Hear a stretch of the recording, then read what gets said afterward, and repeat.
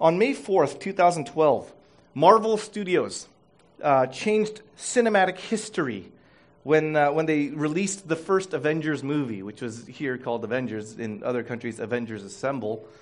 It's not the best movie ever. Okay, it's not. It's not even the best comic book movie ever. It's not even the best Marvel movie ever made. But it did accomplish what no other movie had ever done up until its time. It took several individual movie franchises and joined them together into one giant team-up. Iron Man, the Incredible Hulk, Thor, Captain America, and they were joined by Black Widow and Hawkeye. It was if you're a fan of comic books, that was a dream come true. 6 different independent superheroes together on screen as one team, the Avengers. This movie sparked what all other studios even now try to imitate with its shared cinematic universe. And what strikes me about the plot behind this movie is its villain, Loki. In Norse mythology, Loki is the god of mischief. And this comic book version of him is intended to honor that regard. Loki in the movie and in Norse mythology, Loki he's a liar, he's a tempter, he's a thief, he's a murderer, and he's motivated to conquer and rule what doesn't rightfully belong to him. He masquerades as an angel of light, if you will, when really his heart is that of an adversary, of a devil, a Satan. His methods, however, is what likens him most to the Prince of Demons. Here's where I think that the coincidence is startling. Loki has no intention, as a villain, he has no intention of physically confronting and combating Earth's mightiest heroes. He already knows that that's a battle that he can't win. He knows there's only one of him, and he could never actually overpower the protagonists. Right? They're too many. They're too powerful. They specialize in physical combat, and so what could Loki ever do to them? So his plan in the movie isn't to confront them in hand-to-hand combat or physical combat, not even with necessarily weapons of warfare. That's not really his plan. His primary plan is to set them against themselves.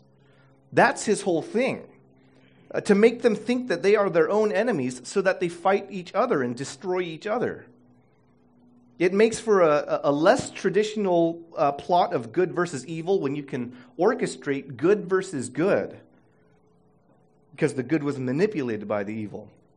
Now, that right there is the quintessential strategy of an unseen enemy. It's to turn people against themselves, let them defeat themselves. If you can do that, you don't have to get your hands dirty. If you can get your enemy to turn against themselves, then you don't have to get into the fight. Loki embodied that motive, and it's not even a new tactic at all. It's this age-old trick originated by an adversary from the very, very beginning.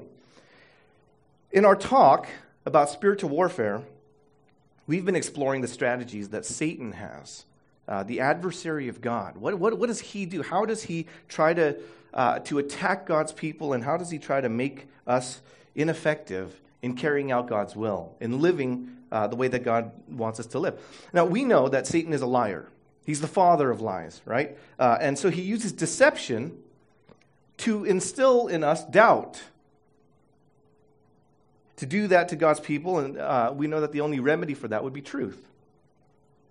We also know that Satan is a tempter who seduces people with desires of the flesh, the world, the pride of life. And he uses temptation to motivate people to sin, and it breaks the righteousness that ought to be displayed by the followers of Jesus. And what we're going to talk about today is that Satan is a devil who uses conflict to divide believers, to set them to fight against each other. That's his strategy. That's the third strategy that we're going to discuss. It's the cleanest way for him to render God's people ineffective and to excuse himself from the blame as we tear each other apart. You have to think about it. How many of us, if we were to just share all our stories, right? How many of us have been part of a church that had a hostile split? Where like leadership was screaming at other leaders and they couldn't stand it. They tried to fire the pastor, or the pastor couldn't stand the elders, or something like that, and it was so bad that they just separated into two different groups. How many of us saw that kind of a confrontation happening at church? When at the church I was growing up at, two of the elders were in such a heated verbal combat that they started to engage one another physically, and people had to hold them back because they were trying to lash out at each other in a fist fight. Now, all it takes is a moment like that. If you're visiting church, all it takes is a moment like that to make plenty of people walk away and say, "What is this? The whole thing is a charade. It's a facade."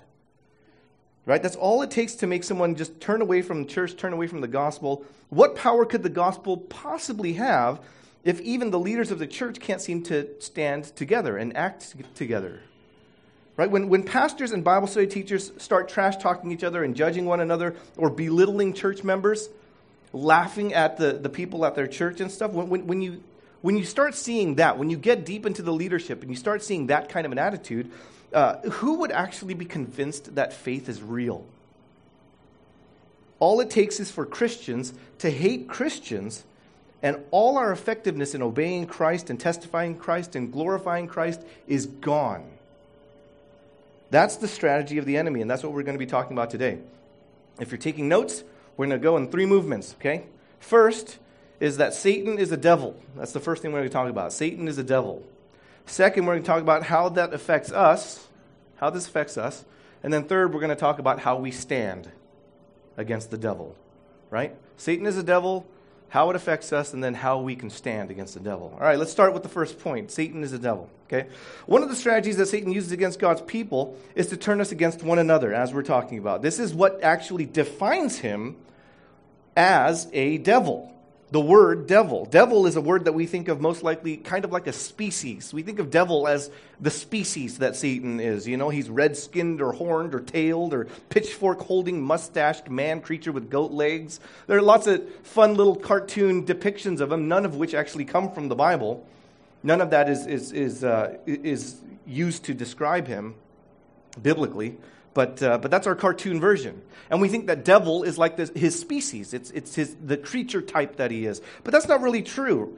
The word devil, diabolos, from the Greek, means adversary. Right? It means enemy, it means adversary. Specifically, it's a type of adversary. It usually means a slanderer. A slanderer. Someone who just speaks evil or speaks harm against another person. Someone who wants to say things to tear another person down. That's the kind of word that devil means. It's a slanderer. It's an enemy, usually in how you speak. It's rarely used in terms of like physical combat. I think the exception to that might be Numbers 22:22, where the angel of the Lord stands off as an adversary against Balaam, the mad prophet. So you kind of have like exceptional moments where it might be more of like a combatant, but in almost every case where it talks about diabolos in the New Testament, it's a slanderer, right? The exception I named to you from Numbers 22 is really not even from the original Hebrew. That's a Septuagint. The Greek, you don't care. Okay. The word diabolos is not to describe the species of Satan, right? People can be slanderers too. People can be, in that sense, people can also be a diabolos. People can be a devil or a slanderer in the same sense. The term gets used of people sometimes even in the New Testament. In 1 Timothy 3:11 or in Titus 2 verse 3, there are exhortations like, make sure wives, you are not slanderers. Older women, make sure you're not slanderers, and don't train younger women to be slanderers. That's what it says. In Titus 2:3, it says that the church is eventually, as it matures, it's going to have people rising up who are going to be lovers of all sorts of terrible things, and they will be slanderous. And so it'll just talk about people can be slanderers. They can be devils. They can be diabolos. So it's not a species. It's a description of a person that is slandering, speaking harm, trying to tear someone down with gossip, with hurtful speech, with speech that would incite others against someone. Right? A slanderer is is someone who's going to focus on the guilt and unworthiness of the person that he's talking about. So people can be slanderers, but when we talk about the term devil, we don't usually use it for people, right? The title feels like it belongs to Satan. That sure, anyone can be a devil, anyone can be a slanderer, but the term devil feels like it's really Satan's own exclusive little word there. Because he's the first slanderer. He slandered God's character starting in Genesis 3, right? He was the one that was talking to Eve, and he's saying, the reason why God told you not to eat of the forbidden fruit is because he doesn't want you to be like him. If you eat it, you're not going to die. He was lying to you. If you eat this fruit, your eyes will be opened and you'll be wise and you'll know what good and evil are, just like he does. And he was using that to demean God's character, to incite someone against God. He was a slanderer in that sense.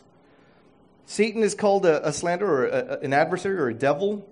He's called diabolos many, many times throughout the Bible. It's a common, popular title for him. I think that's maybe the one that most people know. A lot of people don't even know that a lot of people know that there's something like a devil. Not everyone knows his name is Satan.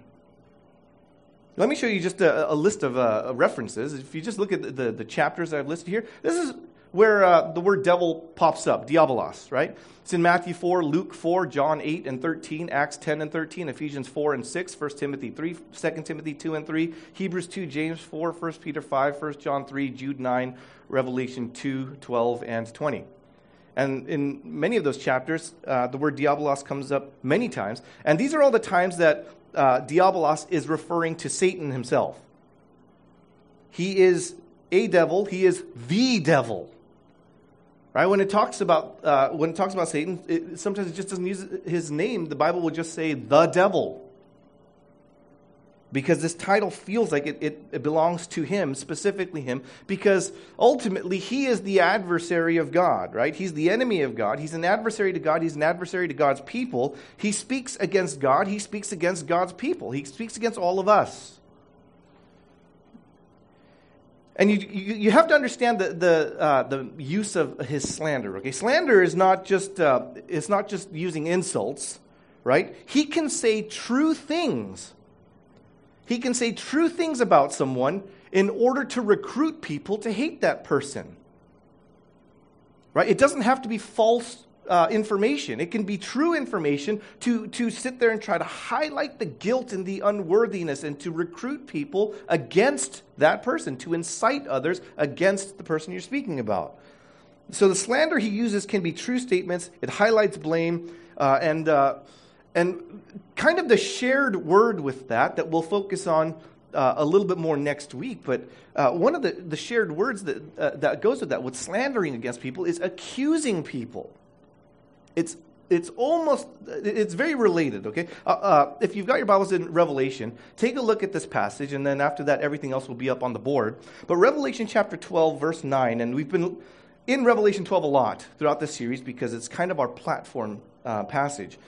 Look at verse 9. And the great dragon was thrown down, that ancient serpent who is called the Diabolos, the devil, and Satan. Right? So we're talking about Satan. He's pictured as a dragon. He's thrown down. He's thrown out of heaven. Thrown out of heaven. Verse 10. And I heard a loud voice in heaven saying, now the salvation and the power and the kingdom of our God and the authority of his Christ have come, for the accuser of our brothers has been thrown down, the one who accuses them day and night before our God.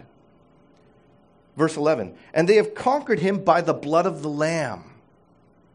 So up until that point, all the way up until the point of the crucifixion, Satan has been accusing God's people to God. He's been going up to God and saying, how can you love these people? How can you trust these people? Etc. He's been doing that. And you get a good look at that in Job chapter 1 and chapter 2. We'll take a look at that next week. But you get a good look at that. You get to see Satan accusing God's people and trying to turn God away from his people and trying to turn God's people away from God. That's what he does. Verse 11 again. And they have conquered him by the blood of the Lamb. So it's by the crucifixion that his slander and his accusations are defeated. Verse 12, therefore, rejoice, O heavens, and you who dwell in them, but woe to you, O earth and sea, for the diabolos, the devil, woe to you, O earth and sea, for the devil has come down to you in great wrath, because he knows that his time is short. So what it's saying here is that the slanderer is no longer in heaven slandering God's people and accusing God's people to the Lord. He's now thrown down out of heaven, and he's on the earth. He's among us, which is why the New Testament says, watch out for Satan. He prowls around like a roaring lion. Watch out for him. Keep watch so you don't fall into temptation. There's all this talk about how the devil is among us. Satan is not hiding in some other universe. He's here among us. And that's what we need to watch out for. And it says, woe to you, O earth and sea, because the slanderer is now on the earth, roaming the earth. And that's what Satan does. He accuses God's people. He focuses them on their guilt and their unworthiness. Now, here's the thing, right? He can talk about someone's guilt and unworthiness. Now, previously in the Old Testament, like in the book of Job, he does that to God. He goes up to God and says, don't trust this guy, Job. He's not as great as you think. And he'll accuse someone or he'll slander someone to the Lord. But he can't do that anymore. He's been thrown down out of heaven by the blood of the Lamb. Where is he now? He's here on earth. So if he's still a slanderer, he's still a devil. And if he's going to slander someone, who's he going to talk to? Right? He's going to say hurtful things about someone, or he's going to say vilifying things against someone. To whom is he saying this? He'll say it to you. He'll say it to the church. And then Christian will turn against Christian. That's what he's going to do. That's kind of the overview of what we're talking about here, that Satan is a devil. He's a slanderer. And he's not talking to God anymore. He's talking to you. It's either him or one of his demons going, under his authority, under his leadership.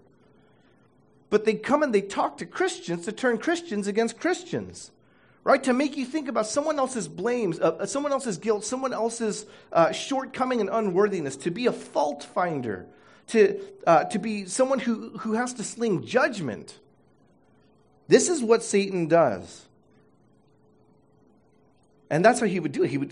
He would talk to us to turn us against one another, like Loki would turn the Avengers against one another. That's how you defeat Earth's mightiest heroes. He can't take us on one-on-one.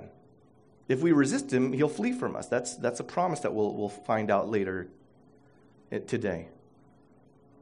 But if he can turn us against each other, if he could take one Christian and turn him against another Christian, he's just taken out two Christians. How does this affect us? Right? He's gonna try to get us to focus on our unworthiness and our guilt, maybe not our own, but someone else's. Right? He makes you think of someone else's sin, makes you think of someone else and how bad they are, how terrible of a person they are, makes you think of how you would never be like this person. It makes you judge another person, makes you harbor these hateful feelings towards someone, angry, annoyed, bitter, jealous, whatever. But to get this into your mind, he puts this in your mind so that you look at another Christian, you look at your brother or your sister, and you think that this person is your enemy. Which is why Paul has to tell us in Ephesians 6, our enemy is not flesh and blood. It's these spiritual forces of darkness. It's these demons that are coming in and trying to get you to think like that. Well, how does this affect us today, right? If he accuses us to God, if he were to go up to God today and say, well, this guy, he's a sinner, the God would just say, well, he's forgiven. Right? God would do that because God looks at us and he sees us as justified. He knows that we sin. He knows that, and he knows that it's paid for. But we, as we look at one another, we don't always see it that way, right?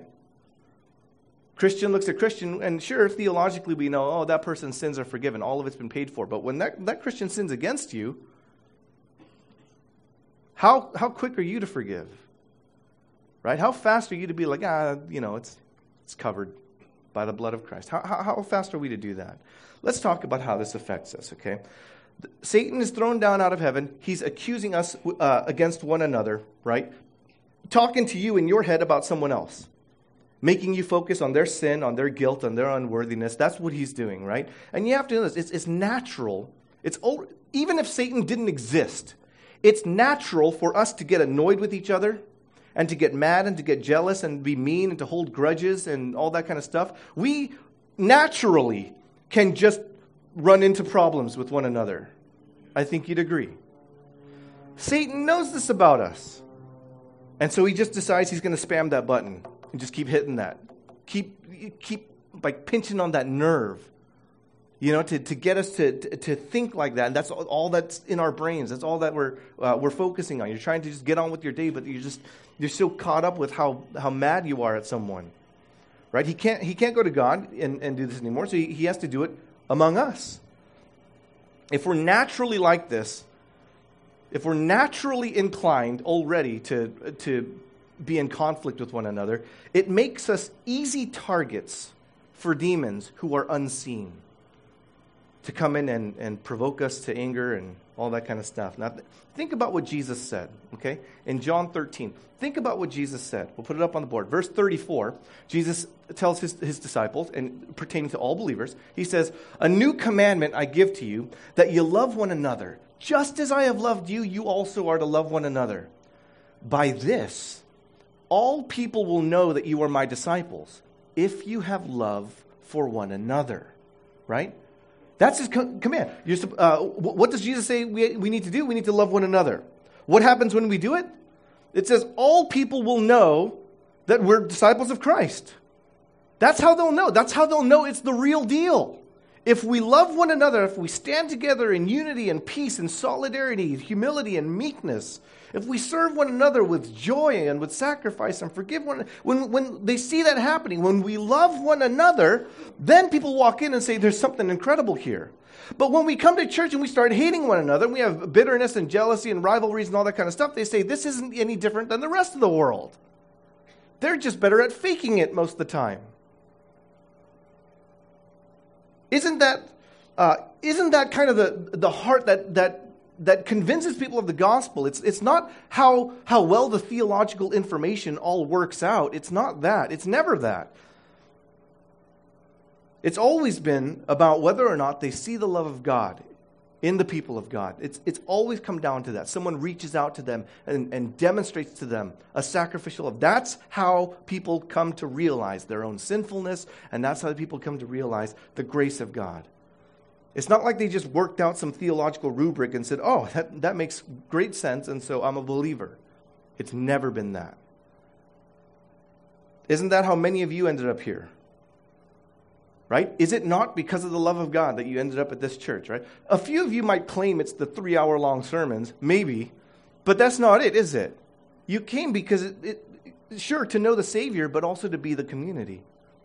You came here and you said, like, the people here are really nice, and like I feel like they actually believe the things that they're talking about and stuff, and so I feel like the doctrine is, it's right in front of me. I can see it clearly, and I feel like the people of God actually submit to the Lord. Anyway, Jesus tells us to love each other. That's how the world will see what it means to belong to Christ. That's what's going to evangelize, right? It's when we love one another.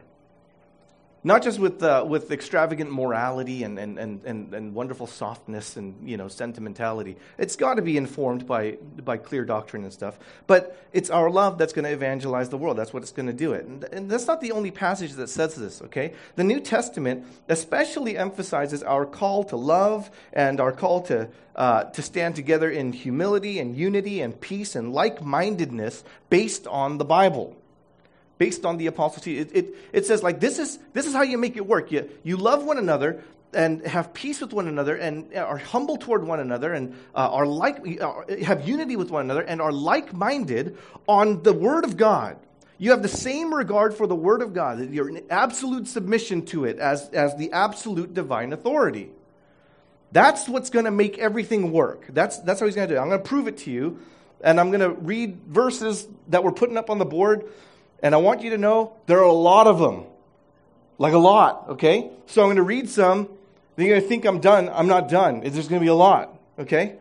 because I want to hammer this into our minds that the idea of loving one another is synonymous with being humble and being unified and having peace and being like-minded on the Scriptures. All of that is used synonymously in the Bible, okay? Tons of passages on this. Let's start with what Jesus says in John 17, verse 17. He's talking about he's praying for his 12 disciples, and he's like, sanctify them in the truth. Your word is truth. That's what Jesus prays to God. Please sanctify the 12 disciples in the truth. Your word, God's word, is truth. Sanctify them with that, okay? Then if you jump to verse 20, it says, I don't ask for these only. I'm not just asking for the 12 disciples, but also for those who will believe in me. Meaning all the Christians that will come later, right? So I'm not just asking to sanctify the 12 disciples with the word, but also to sanctify all Christians with the word, through their word, the teaching of the apostles. Jesus taught the apostles wrote it down. That's the word of God. That's the apostles' teaching. That's how we're sanctified, through their word, the apostles' word, written word, which was inspired by the Holy Spirit. Verse 21, it says, that they may all be one, just as you, Father, are in me, and I in you, that they also may be in us, so that the world may believe that you have sent me. Right? Their love for one another, the sanctification in the Word of God is what makes them one. That's what makes them unified, and that's what evangelizes. That's so that the world may believe. Romans 12, verse 16. Live in harmony with one another. Do not be haughty, but associate with the lowly. Never be wise in your own sight. Right? Live in harmony with one another. Don't be haughty, but associate with the lowly. There's a humility to that, and there's a unity to that that's being talked about. 1 Corinthians 1:10. I appeal to you, brothers, by the name of our Lord Jesus Christ, that all of you agree, and that there be no divisions among you, that you be united in the same mind and the same judgment. It's not this agree to disagree nonsense. It's not this whole, well, that's your opinion, this is my opinion. It's not that. This is the Word of God. We stand together in solidarity on that. That's what makes us one. I appeal to you, brothers, by the name of our Lord Jesus Christ, that you all agree and that there be no divisions among you. How do you have no divisions? By standing together on the Word. You be united in the same mind and the same judgment.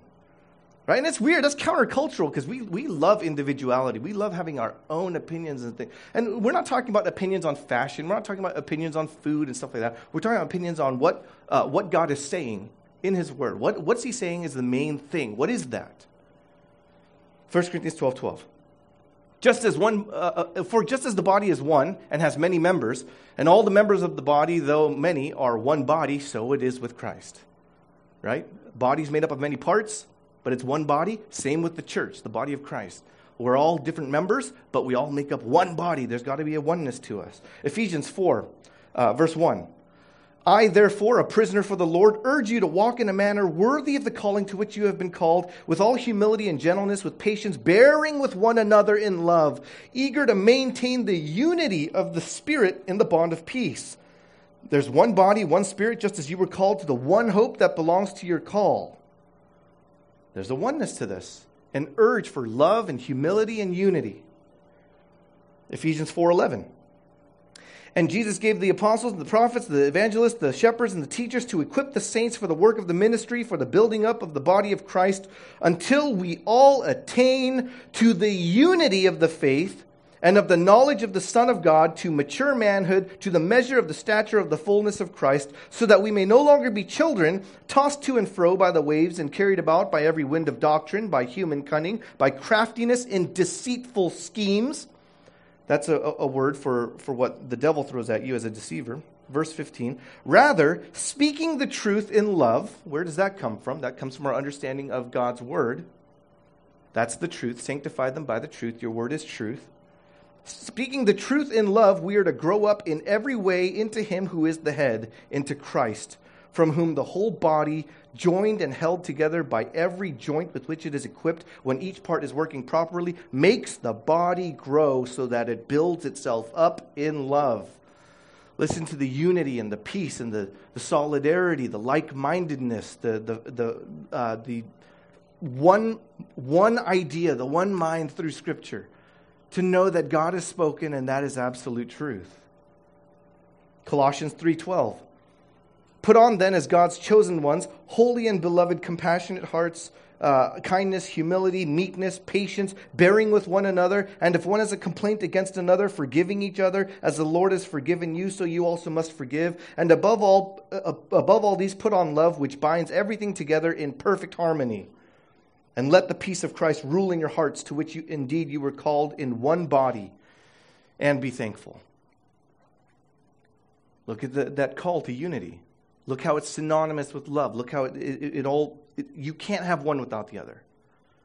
Love for one another, unity, peace, standing together as a people of God without division, not fighting against each other, not separating, not dividing, not breaking fellowship, no bitterness, no anger. Instead, it's saying meekness and forgiving each other, no complaining or anything like that, just working it out in love so that there's harmony. Philippians 2:2. Complete my joy by being of the same mind, having the same love, being in full accord and of one mind. Do nothing from selfish ambition or conceit, but in humility count others more significant than yourselves. Right? That call to love, that call to unity, that call to abandon your selfish ambition and to prioritize other people. 1 Peter 3:8. Finally, all of you, have unity of mind, sympathy, brotherly love, and a tender heart and a humble mind. It's all synonymous.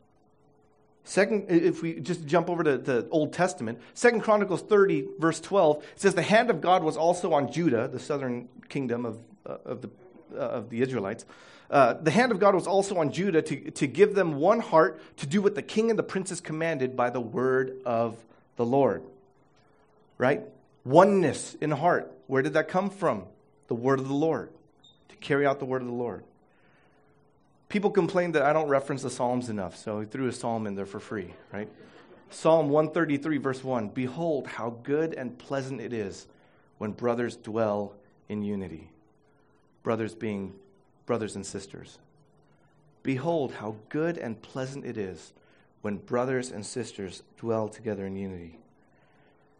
The emphasis God gives his people in the Old Testament, in the New Testament, throughout the Scriptures. This is just a small list of the huge amount of selections that we could take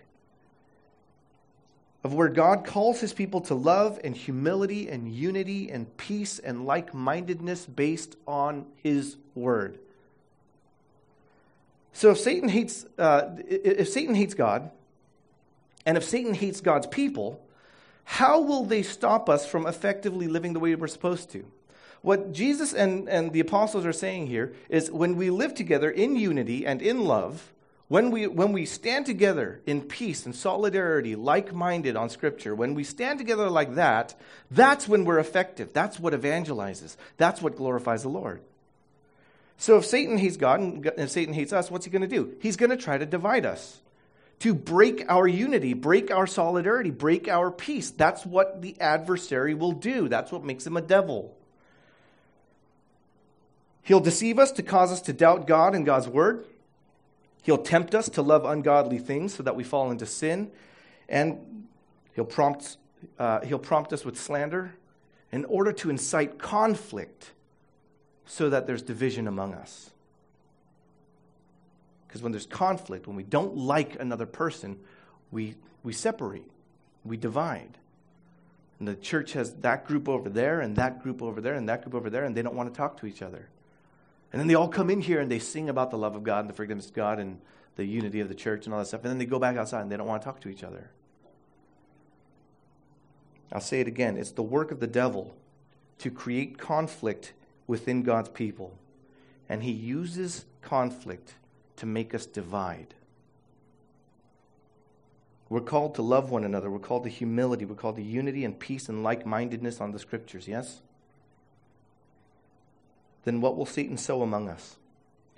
Jealousy, selfish ambition, false faith that pretends to be true. This is a demon strategy. This is what he does. I'll show it to you in James 3, verse 13. James 3, verse 13. It says, who is wise and understanding among you? By his good conduct, let him show his works in the meekness of wisdom. But if you have bitter jealousy and selfish ambition in your hearts, do not boast and be false to the truth. This is not the wisdom that comes down from above, but is earthly, unspiritual, and what's the last word there? Demonic. Verse 16, for where jealousy and selfish ambition exist, there will be disorder and every vile practice. Have you considered that the judgmental, hateful, hurtful, unloving thoughts you have toward another believer are demonic? Have you ever thought about that? Like you think, I just hate this person, I don't like this person, I'm annoyed at this person, I'm irritated at this person, I'm frustrated with this person, and you think, oh, it's because this person is the problem. But have you ever thought that maybe you're just serving a devil? You ever thought that you're a puppet to a demon who's speaking through you and you're just going along with it? Has it ever occurred to you that maybe instead of being the vessel of God, you're the vessel of the devil, the vessel of Satan? When the thoughts in your head, when the words that come out of your mouth are spoken against someone who belongs to Jesus, someone who's forgiven of their sins, someone that God says is his child, when you start to speak against someone like that, the words that you say, when you start saying, I hate this person, or I don't like, I'm frustrated, I'm angry, when you start saying things to incite other people against this person, when you do that, is that the Holy Spirit speaking through you? Nope. So then, it would be a thought that's either coming from your flesh, or the world, or the devil. And usually it's coming from all three. How effective as a follower of Jesus are you when you hate one of his people? And it has layers. It has layers. Right? It's one thing to have a conflict or hatred with someone at church. That's kind of where we've been talking about it right now, right? We're just talking about hating someone at church, right? Okay, that's awful. But not everyone has that. A lot of us, honestly, here at this church, we all kind of seem to get along. Nobody bites. Everybody seems to be nice. Right? It doesn't seem like there's a whole lot of hatred going on here at this church, but there are layers to this. Go deeper a layer, okay? Where it's not just on Sunday where you see one another, but if you go deeper a layer, think about how you interact with let's take several layers. Layer number one, how do you interact with your significant other? Right? Let's talk about this.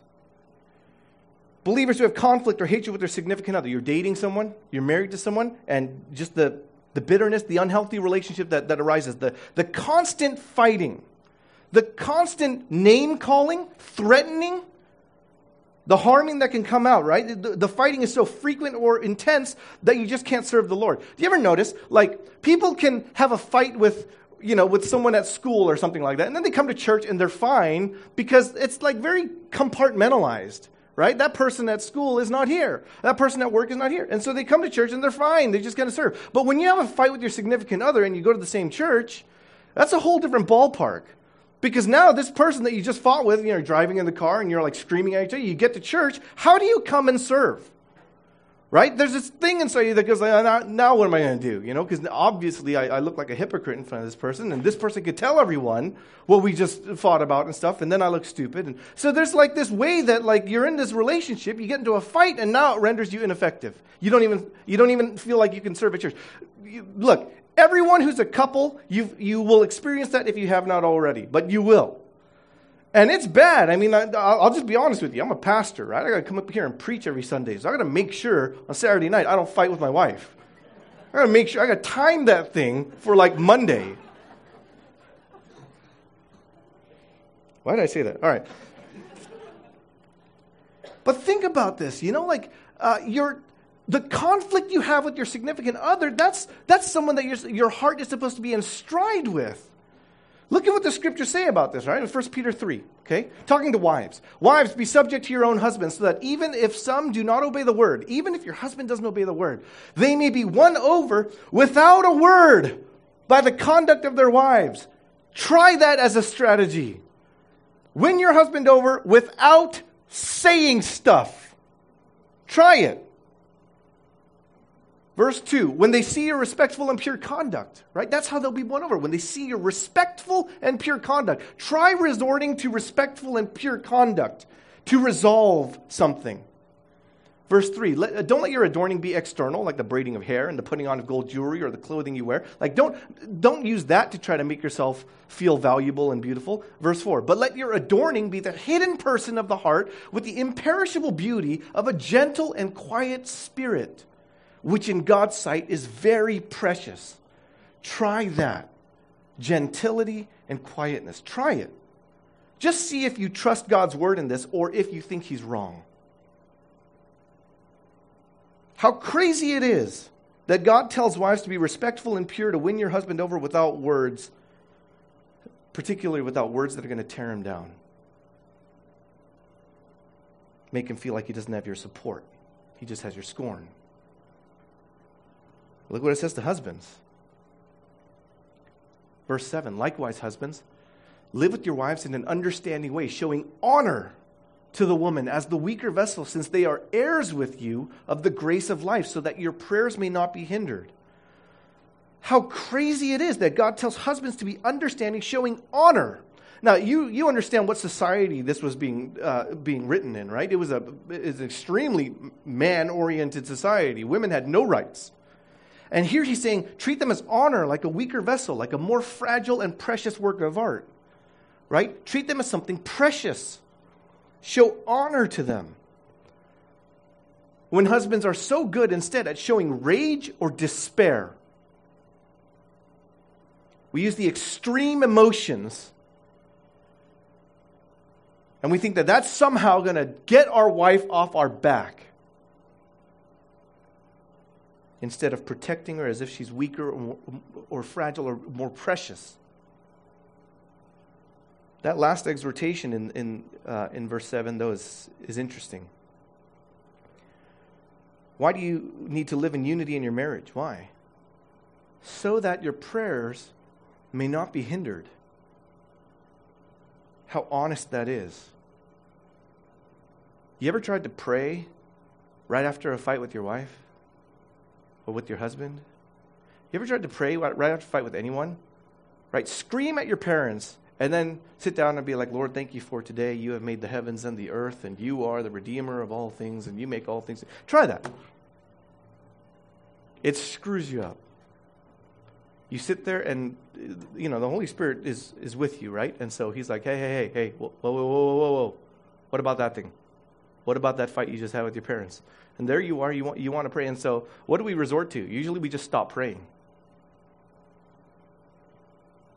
We don't instead just confess and come to God and come clean and say, like, I don't know why I'm acting like this. I don't know why I'm speaking the words of the devil. Instead we're like, I can't pray. God's not going to listen anyway. What good are your prayers when you're trying to ask God for something? You can always confess and you can always ask for forgiveness and that kind of thing. That's different. But when you're asking God to give you stuff or to help you what good are your prayers when you're unwilling to trust him and obey him in your most sacred covenant vow?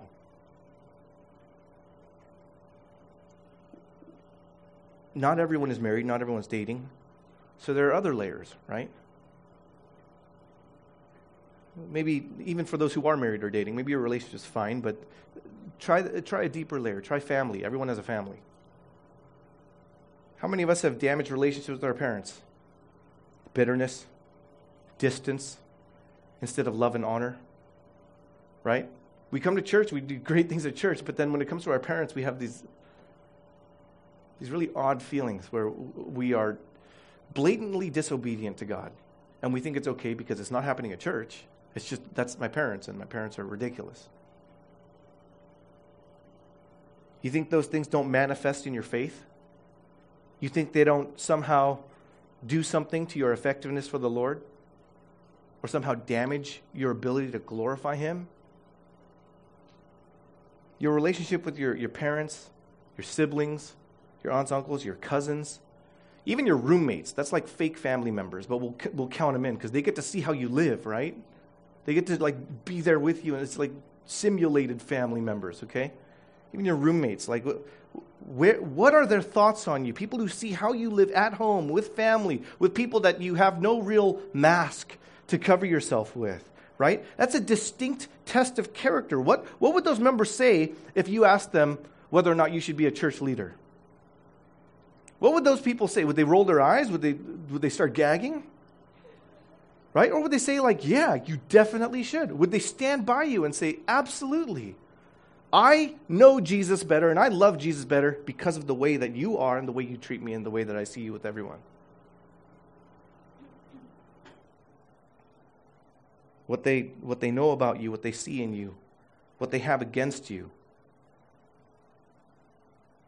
What would they think? Right? If you became a church leader, would that member be like, that church is a healthy church, or would they think that church is broken? And you have enough people thinking that, and they end up thinking faith is broken, the gospel is broken, Jesus is broken. You see it, right? How many people leave the church because they hate someone there? Right? They had a bad breakup, something like that, and so they just leave church. Or they feel like they've been wronged, so they leave church. They see hypocrisy in the leadership or in the congregation, and they leave the church. They feel like there's too many cliques and stuff, and so they leave church. And they use that as their reason, their excuse to abandon God. How many people get divorced because the fighting is so bad that they don't even care about their covenant to God anymore? They think divorce is a solution instead of a violation. And they resort to it. They weaponize it in their words to one another. How many people go to church and serve and fellowship and yet hate or are hated by members of their own family? It can be any kind of relationship. You can hate your boss at work. You can treat someone at school like garbage. All it really takes is one person. All it really takes is just one person that you hate or that you mistreat or that you refuse to love. And the devil will see that in you and will keep pushing that button and keep pinching that nerve and twisting that knife. If that's where you're weak, that's where you fall, that's where your witness and testimony are compromised. Someone will see it and decide they can't believe in Christ because they can't even believe in Christians. You know, Jesus says in Matthew 25, he says, as you did to the least of these, you did to me. It's in this parable that he's talking about and stuff, but his point is that the person you treat the worst in your life, that is the measure of how you love and serve and treat Jesus. It's not measured by the person you treat the best. In the Sermon on the Mount, Jesus says even unbelievers are good to people who are good to them. It's the people that can't help you and the people that are bad to you, what you do to them, what you do to the least of these. That is how you treat Jesus. I mean, how does this all happen, right? How do we end up fighting each other like this? How does the devil get us to do that? What method does he use in affecting us this way? It's easy. He has you focus on guilt. Right? That's what slander is. Getting someone to focus on their guilt and wrongdoing and unworthiness and all that kind of stuff, right? That's what he has you focus on. He's a slanderer, right? He keeps pointing people at crimes and evokes your outrage. How could he do that? Why does she act like that? I hate when he does that. She always gets this wrong. And he turns that into something in you. That's how a slanderer works. That's how a slanderer accuses. Right? He brings your attention on someone else and makes you look directly at their sin, at their shortcoming, at the wrongdoing. That's what a devil does. He slanders someone else and he tells it all to you. And then he'll slander you to someone else.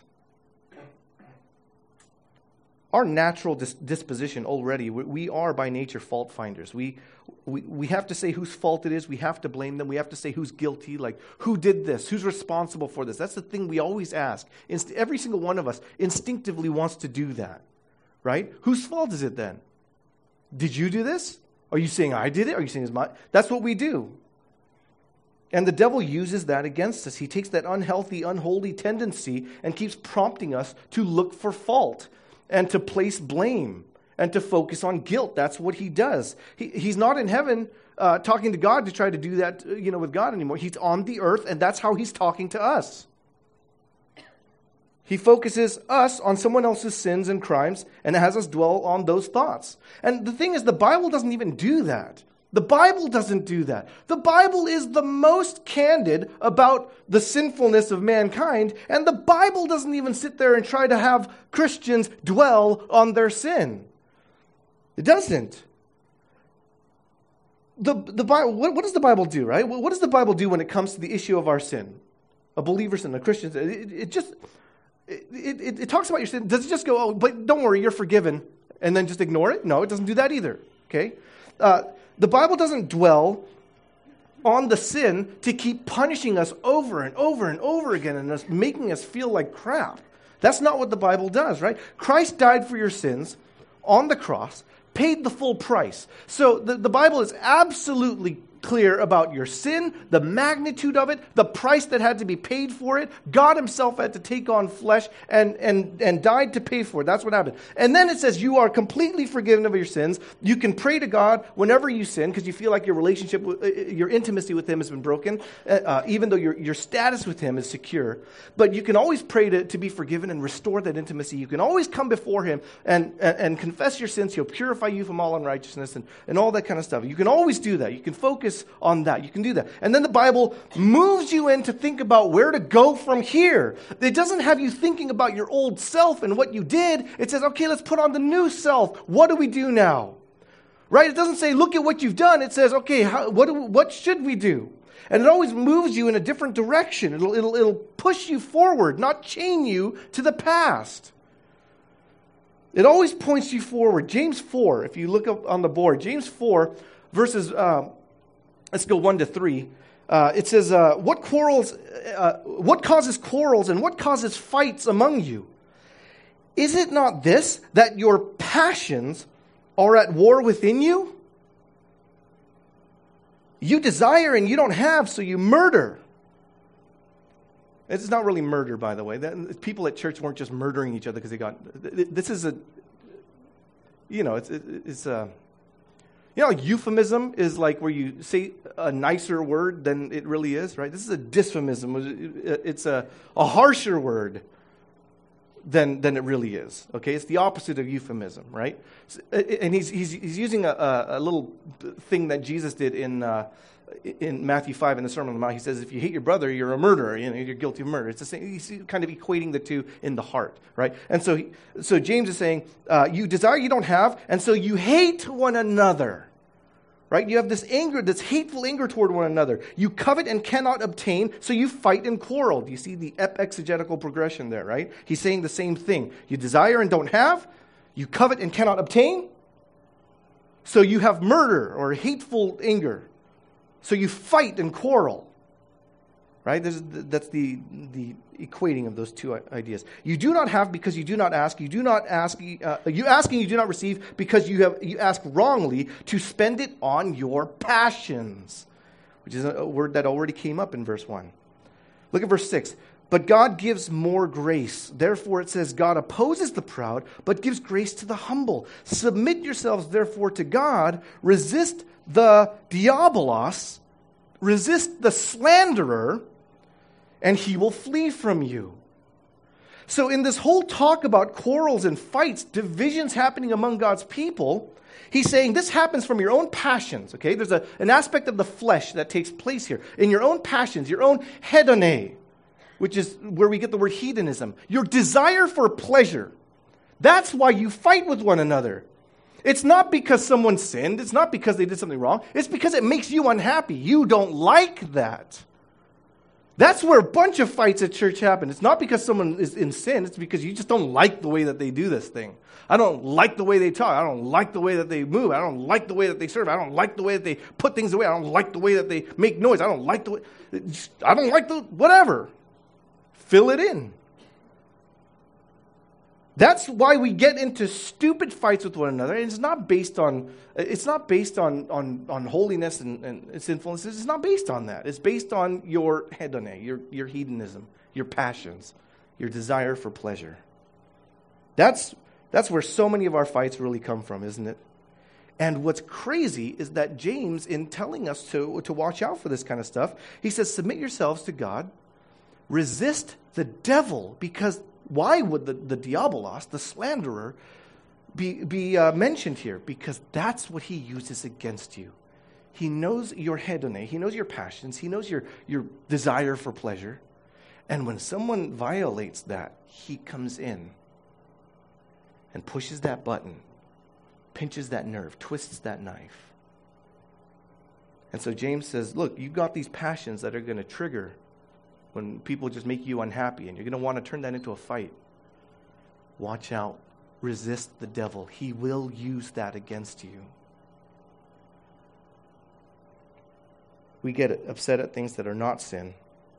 We get upset at things that violate our preferences. The moment you're fighting or quarreling with someone, if you just notice in the passage here, the moment you're fighting or quarreling with someone, do you notice that both parties are guilty? It's never, you fight and quarrel because one of you was being stupid. But that's what we think, right? That's how we defend ourselves. Why are you guys fighting? Well, because he was being stupid. When you're fighting, immediately, the fact that the two of you are fighting means that you too are guilty. And you could sit there and try to sift out who's more guilty. Who cares? Who cares? You're both outside the will of God. Why measure the distance? The moment you're fighting with someone, quarreling with someone, who's at fault? You are, both of you. It doesn't matter which one. It doesn't matter who more.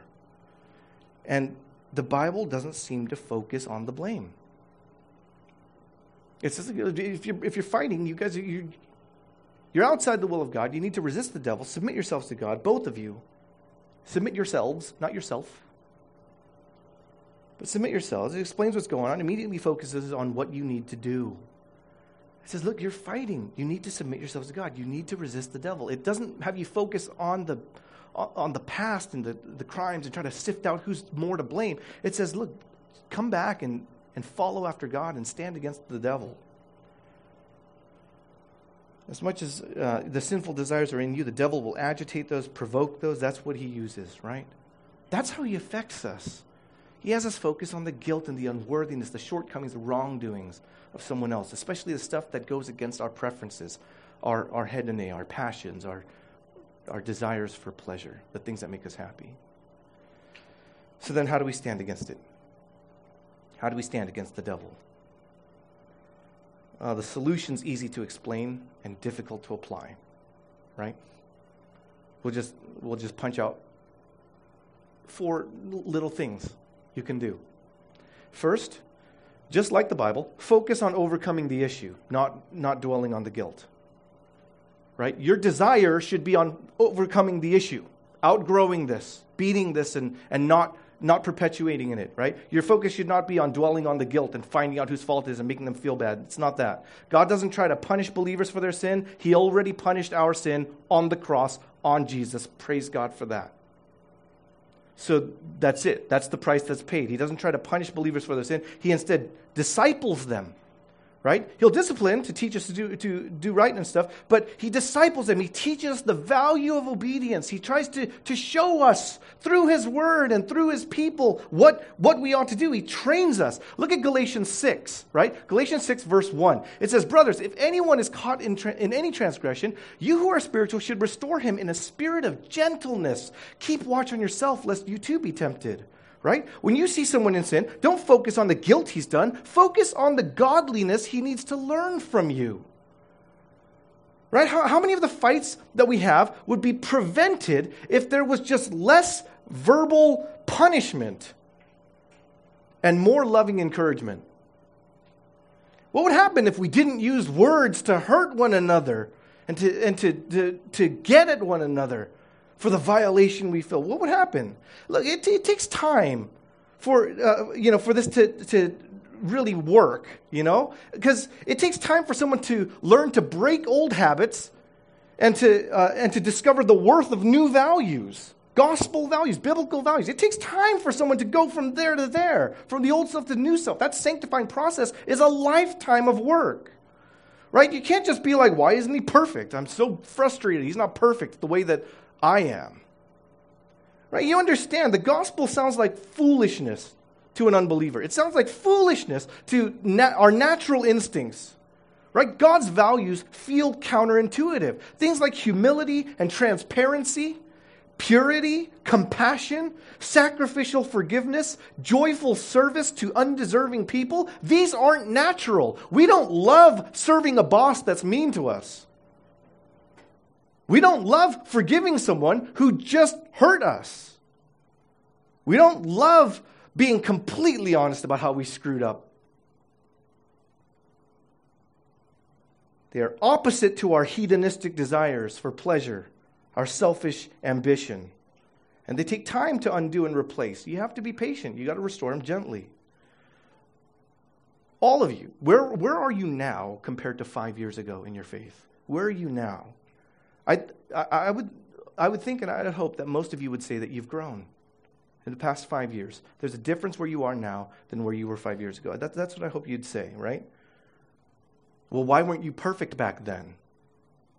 Don't you wish someone just came at you 5 years ago and started screaming at you and making you feel stupid for not having your act together? Of course not. Aren't you glad the Lord is patient and that the church disciples you? Doesn't just throw a book at you and say, you've got till tomorrow to have everything figured out. No more verbal punishment. No more focusing on the guilt and trying to hurt someone for it. Devote yourself to helping this person overcome the issue. That's the goal. You got to show them how to do it. You got to help them with it. You got to help them many times.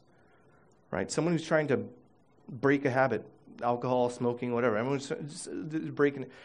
It just doesn't happen overnight. Not for everyone. You got to help them with it. And there'll be times with relapse, whatever. Fine. Be patient. Be gentle. Disciple them through it. Try a second one. Always be willing to confess your own wrongdoing. Always be willing to confess your own wrongdoing. The only sin you should be confessing is your own. You know that, right? Because when you're confessing someone else's sin, that's slander. Right? That's focusing on the guilt. When you're confessing your own sin, you can do that. You can say, this is where I messed up and stuff, and praise God that Jesus has forgiven me and washed me with his blood. Right? Look at 1 John 1:9. I've mentioned it already. If we confess our sins, he's faithful and just to forgive us our sins and cleanse us from all unrighteousness. And then verse 10 is interesting. Right? You're in conflict with one another. If you confess, great. God is like, okay, we're good. I'll make this right. But if you're in conflict with one another, verse 10, and then you say, if we say we have not sinned, we make God a liar, and his word is not in us. Right? When you're in conflict with another and you're like, it's not my fault. And look, we're fighting, yeah, but it's because the other person was being stupid. And when you do that, you're saying, God's wrong. God says that, both of us need to submit ourselves to the Lord and to resist the devil. But no, I don't. He does. Or she does. Right? When you say you haven't sinned, you're saying God's a liar. And God says that his word's not in you. Right? When you're called out, you're either going to confess your sin or you're going to pretend someone else made you do it. When you're called out. Even in this sermon, okay? Hey, let's be real. Nobody has to answer this out loud, but how many of you feel like this sermon is talking to you? If you confess, there's forgiveness from God. There's healing that starts to work when we confess to one another. That's a promise that's given in James 5, verse 16. Right? It says, therefore, confess your sins to one another and pray for one another that you may be healed or restored. Right? That's what we do. When we're in conflict, we pray with one another. That's it. We're restored. Yet if you sit there just blaming someone else, turning the conversation to focus on what he did as the place to put the blame, right? God says his word's not in you. You're a devil speaking.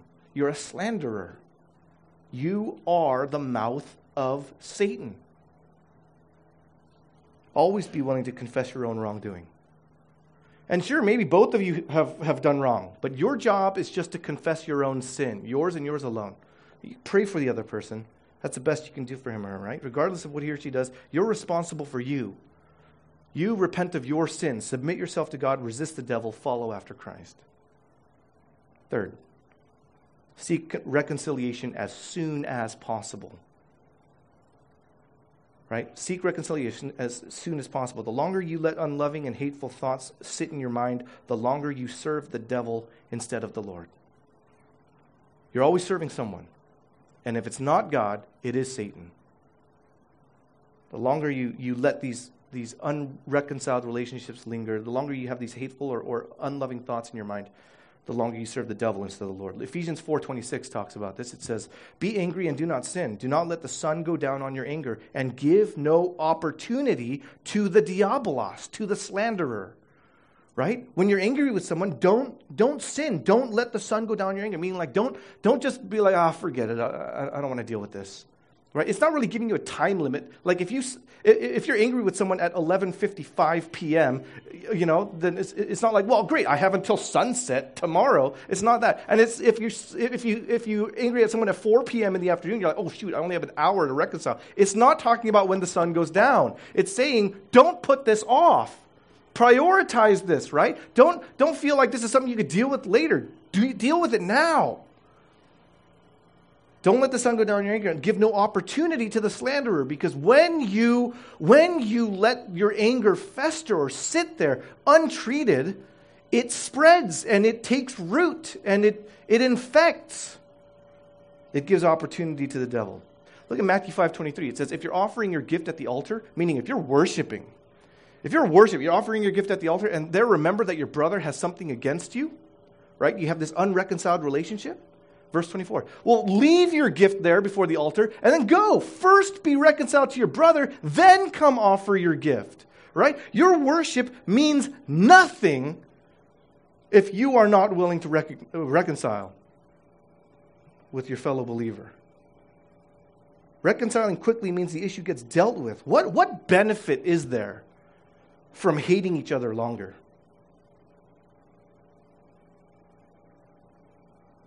You can fool everyone. You can come and still do your service at the church and stuff and offer your gift and all that kind of. You can do it. No one will know that you're fighting with someone at home. No one will know. You can fool us all, but you can't fool God. Because he's not measuring how much everyone likes what you do here. He's measuring your heart and whether or not you're trusting and following him. So seek reconciliation as soon as possible. Finally, forgive. That's obvious, but you have to say it. Forgive for the sake of others and for Christ. Forgive for the sake of others and for Christ. If you think about it, forgiveness undoes the power of a slanderer. Right? He can say, hey, that person's guilty of this sin. Look what he did. And then you could be like, that's true. I forgive him. Issue resolved. Right? You have undone the power of a slanderer by the power of forgiveness. That's what Jesus did. He can accuse someone, he can slander someone, and he could be absolutely right about them, correct about them in every way. So what? If you forgive them, it now has no power over you. The Apostle Paul knew this. He knew that one of Satan's designs, one of his plans, was to sow conflict among us in order to divide us, to break our unity and peace. So he says, we forgive one another for each other's sake and for the sake of Christ, and that way we stand against the devil. Look at 2 Corinthians 2, verse 10. It says, anyone whom you forgive, I also forgive. Indeed, what I have forgiven, if I've forgiven anything, has been for your sake in the presence of Christ, so that we would not be outwitted by Satan. For we are not ignorant of his designs. Right? We know he wants broken relationships among us, so let's all forgive each other. Whoever you forgive, I'm forgiving too. Right? And if I've forgiven someone, I'm doing it for your sake. I'm doing it for Jesus in front of him. It's all done. There's no hidden motive, no grudge being held, nothing like that. That's how Jesus fixed your relationship with him. He took the first step, he paid the full cost, and he freely offered you forgiveness. That's how we're supposed to do it. Take the first step, pay the full price, offer full forgiveness freely. He did it for your sake. He did it so that you would overcome your sin by being given the time and the love and the guidance to live holy, to be transformed, right? Go and do likewise. Satan is a devil. He is a diabolos. He is a slanderer. He slanders someone in your mind, and he slanders you in someone else's mind. You can give in to those schemes and let the conflict divide the church. You can serve the devil this way, and a lot of people do. But what happens when a church doesn't focus on guilt, but focuses on overcoming? What happens when a church is filled with people who mess up, but are always willing to confess their own wrongdoing? What happens when a church is filled with people who always seek reconciliation as soon as possible? What happens when a church is full of people who forgive for the sake of others and for Christ? That church might still experience conflict, but its people won't divide. A church that's grounded in overcoming by confession and reconciliation and forgiveness is one that's properly bathed in love and humility and unity and peace and like-mindedness based on God's word. That's a church that doesn't serve the devil, who then rules over them. That's a church that resists the devil, who then flees from them. Stand together as a church in oneness. By this, all people will know that we are Christ's disciples, by our love for one another. If you believe it, say amen. Let's pray.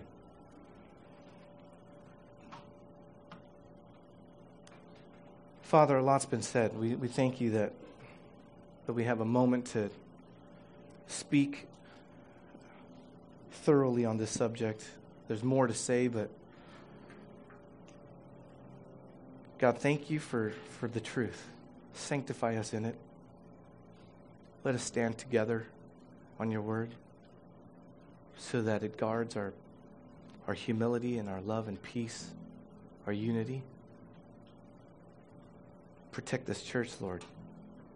An enemy prowls among us to try to use our own passions and desires for pleasure against us, to try to weaponize us against each other, turn us against each other.